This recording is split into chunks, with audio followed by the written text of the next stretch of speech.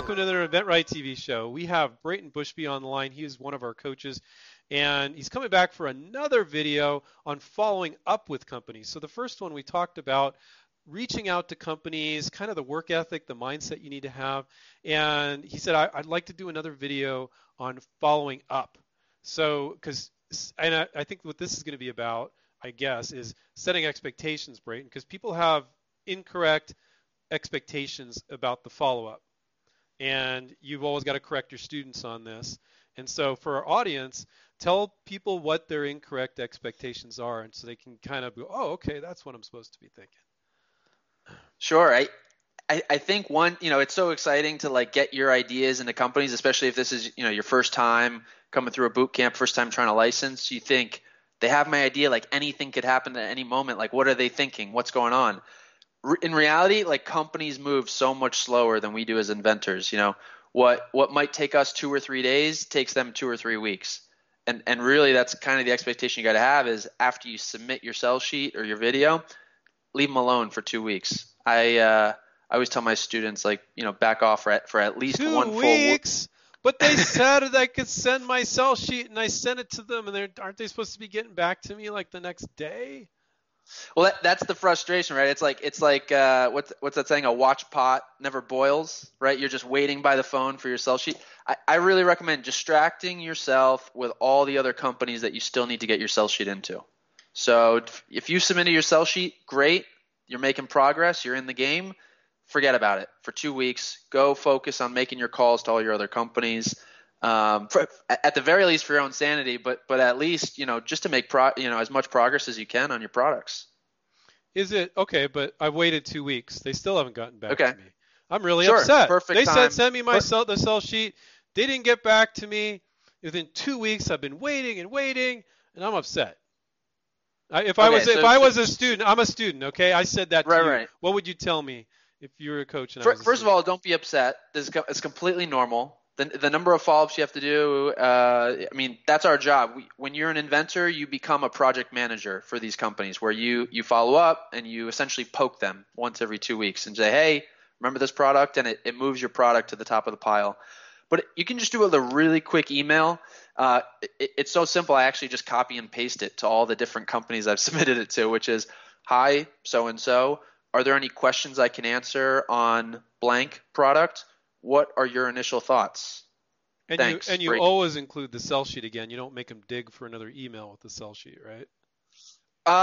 The first time I actually don't include the sell sheet. I reply on the same thread that I already sent it on.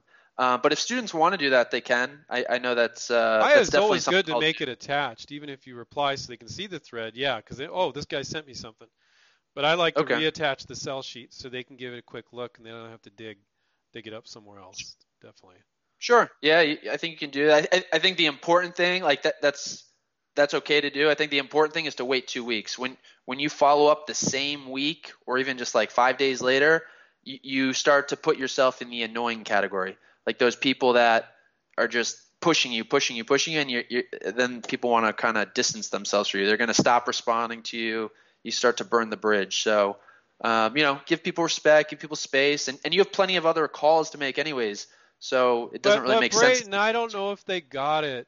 I don't even know if they got it. It's driving me crazy. They sent it, and I got to wait. I don't know if they didn't even confirm they got it. That's what the follow-up 2 weeks later is for. You can confirm that they got it 2 weeks later. No, I can't wait.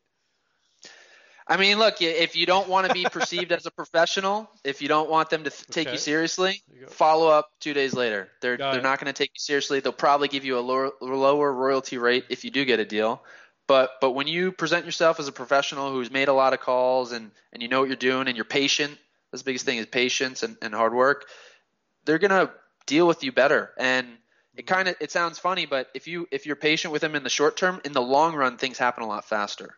Have you found that keeping a student busy with reaching out to the companies they haven't reached out to, ones that it's beyond 2 weeks, reaching back out to them, they can keep themselves busy with plenty of stuff. But Yep. I've found that sometimes what happens is they have one or two that the inventor has, these are my favorites. They get a little obsessed about their favorites. Have you found that with your students sometimes? Yeah, a little bit. And what you guys will see is your favorites are not always the one that takes your products. Right.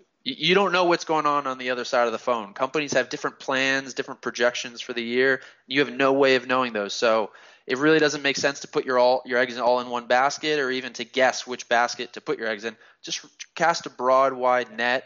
Reach out to as many companies that it makes sense for your product. Do it as fast as you can, as many calls as it takes, and then do your follow-ups every 2 weeks. You mentioned to me when you first got started with this, you weren't as good about keeping track of everything, and now you're really on it with keeping track of everything.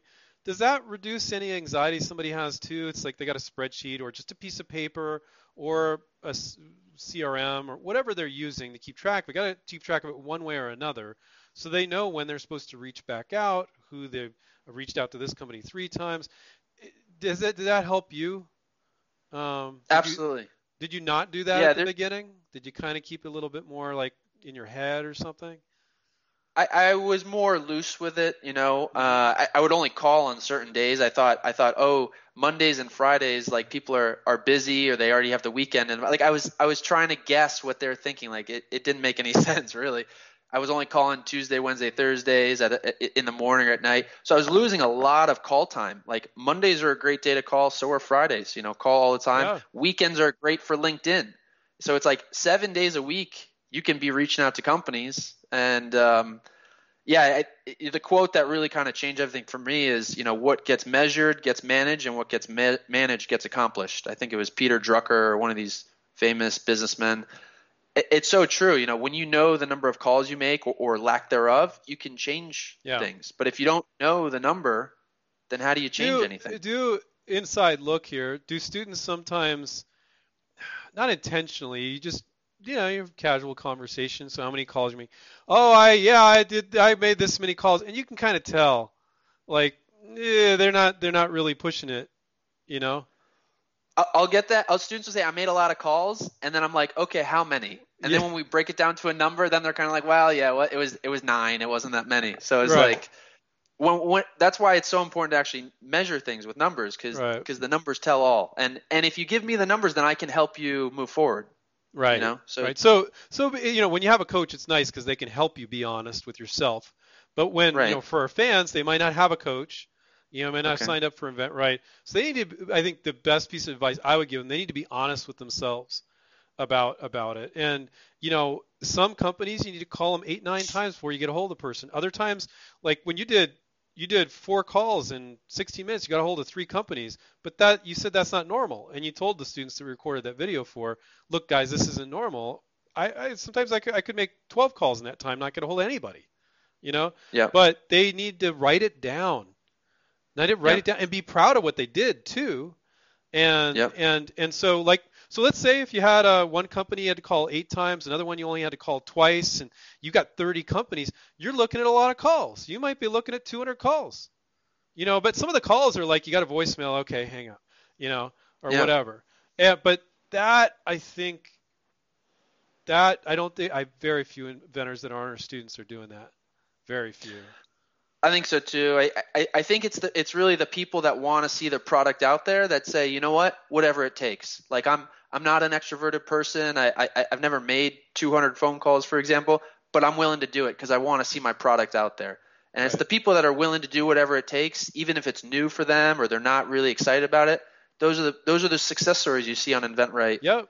Social media all the time. Not because of great products, but because of the effort. Not saying your product needs to be a decent product. Don't get me wrong, but product needs to be good. But it's the effort that if you have a great product and no effort, it's not going anywhere. It's not going to get licensed. And so whether you have a good product or a great product, the end result always comes with hard work ethic. Okay. Thank you so much, Brayton. I got to wrap up here. Take care. Keep inventing, everybody. We'll catch up with you next time. See ya. Bye.